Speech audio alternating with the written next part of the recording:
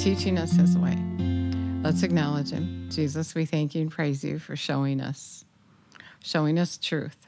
Thank you that you said you love us, that you dearly and tenderly correct those that you love. So we thank you and praise you, Lord, for this love that you're giving us today, to help us be thinking the right way and to be receiving from you your goodness. We love you and praise you and give you all the glory. And so Jesus is talking to me today about many people that have said to me, I can't not sin. And Jesus understands, and his blood covers me. And that is true. His blood covers you. His grace is sufficient for you. But that doesn't mean that you continue to sin.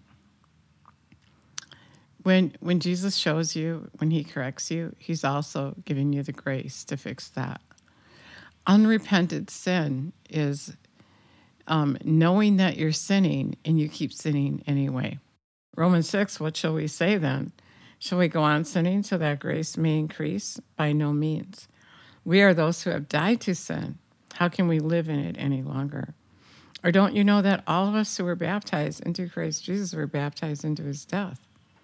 We are therefore buried with him through baptism into death, in order that just as Christ has raised from the dead through the glory of the Father, we too may live a new life.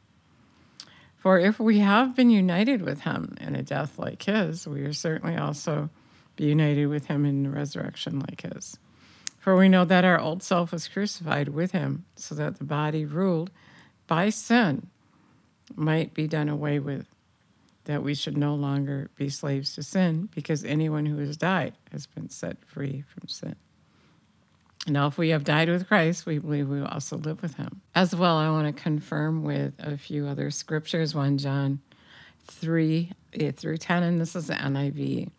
The one who does what is sinful is of the devil, because the devil has been sinning from the beginning. The reason the Son of God appeared was to destroy the devil's work. No one who is born of God will continue to sin, because God's seed remains in them. They cannot go on sinning because they have been born of God. This is how we know who the children of God are and who the children of the devil are. Anyone who does not do what is right is not God's child, nor is anyone who does not love their brother or sister. Hebrews 10:26. If we deliberately keep on sinning after we have received the knowledge of the truth, no sacrifice for our sins is left. 1 John 1:9, if we confess our sins, he's faithful and just to forgive us our sins and purify us from all unrighteousness. God provided for us completely. And he expects that we respect that we appreciate him. His power lives in us. His spirit, if we ask, if we repent, if we change our name, our way, his power is in us to make us righteous. But if we deny that power and decide that we can sin anyway, we've changed God's. And many live on the teaching of others instead of the teaching of the Holy Spirit. God's Spirit on the inside of you will lead you and guide you in righteousness. But if you're listening to the enemy lie to you, if you're listening to something contrary to the Word of God, then the devil is your God. And so, like we just read, we can't go on sinning with God's seed on the inside of us. If you're truly born of God, you won't go on sinning. If you're not, you will sin. You will sin, and you won't let it bother you. You'll sin, and you'll think it's okay.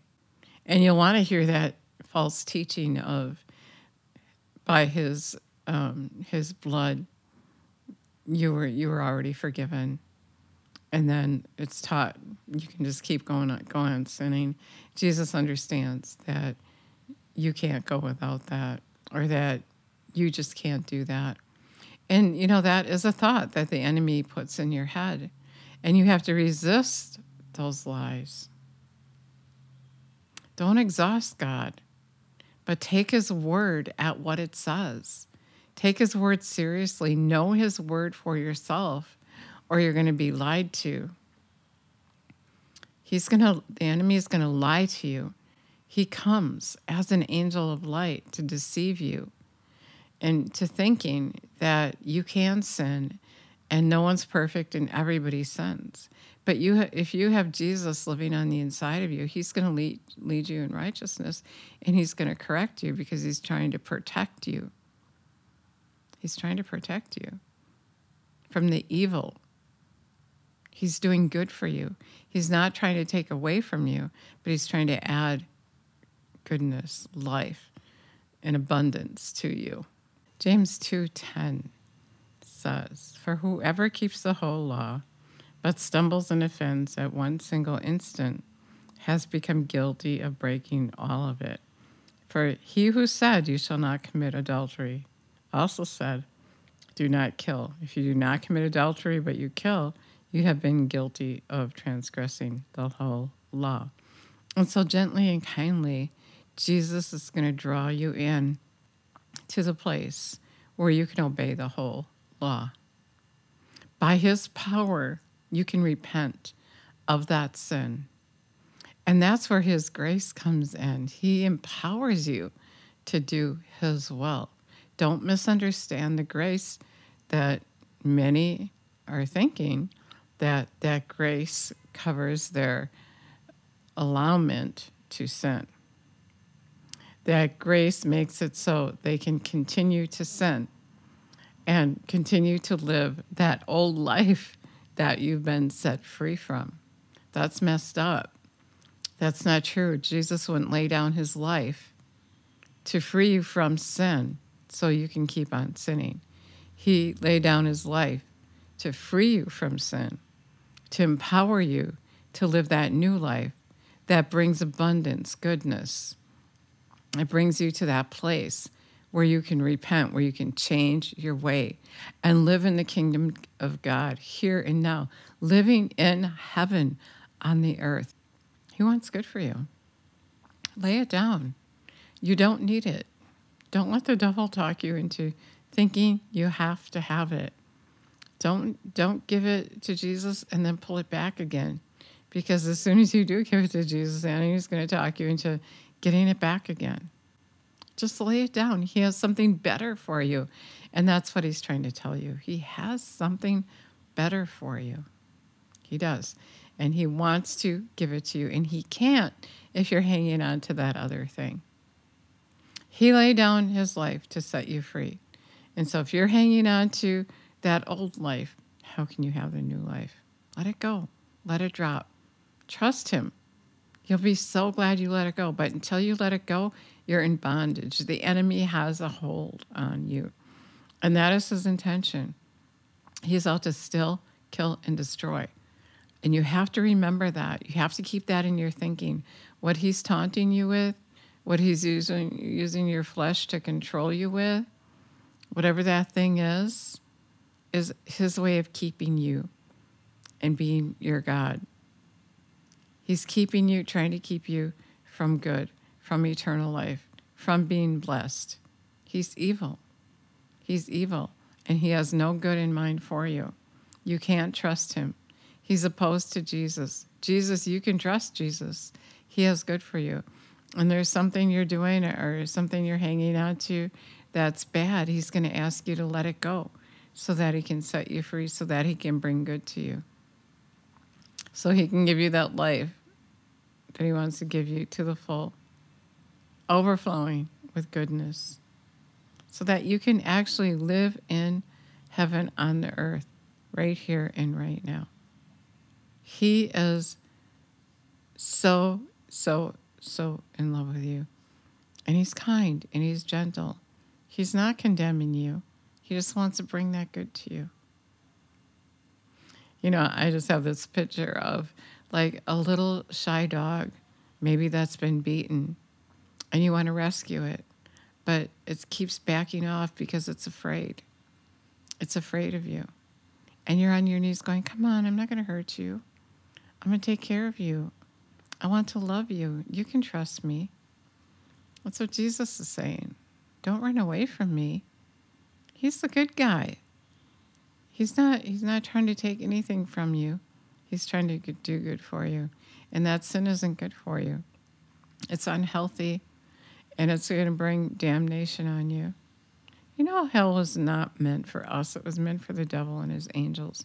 And so when you follow after the enemy, that's exactly where he's going to take you.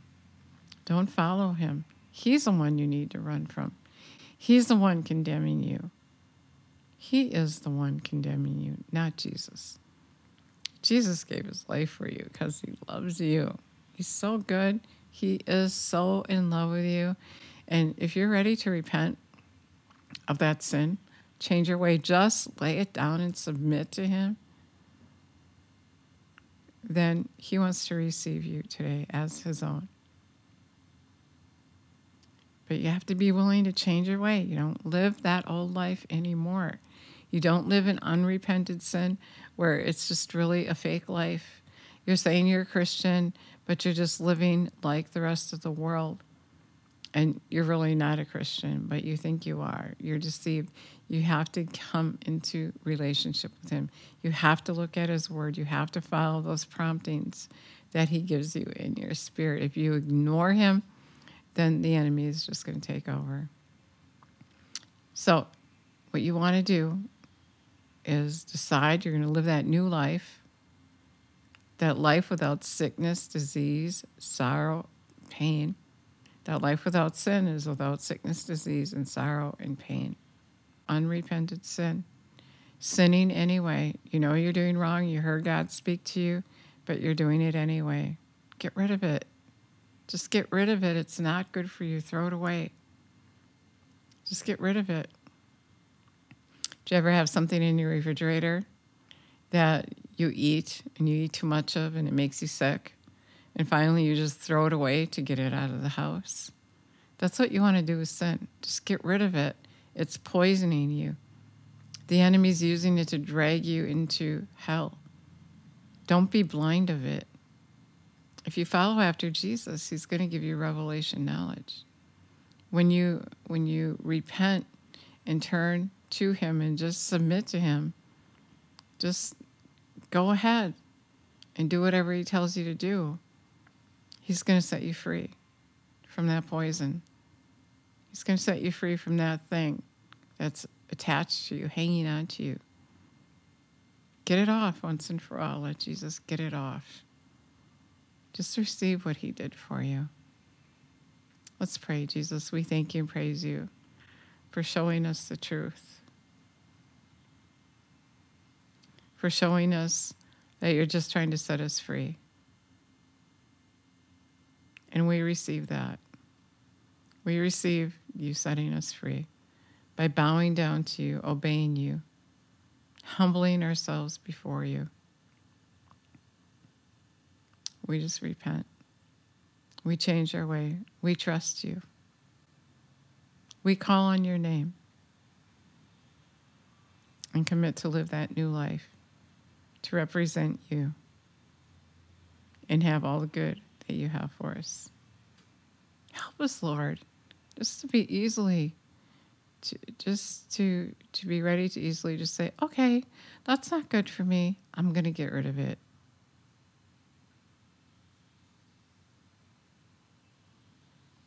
Okay, we love you. We praise you. We thank you for your faithfulness. Thank you for your faithfulness. You're very, very, very good to us, and we appreciate that. We're asking you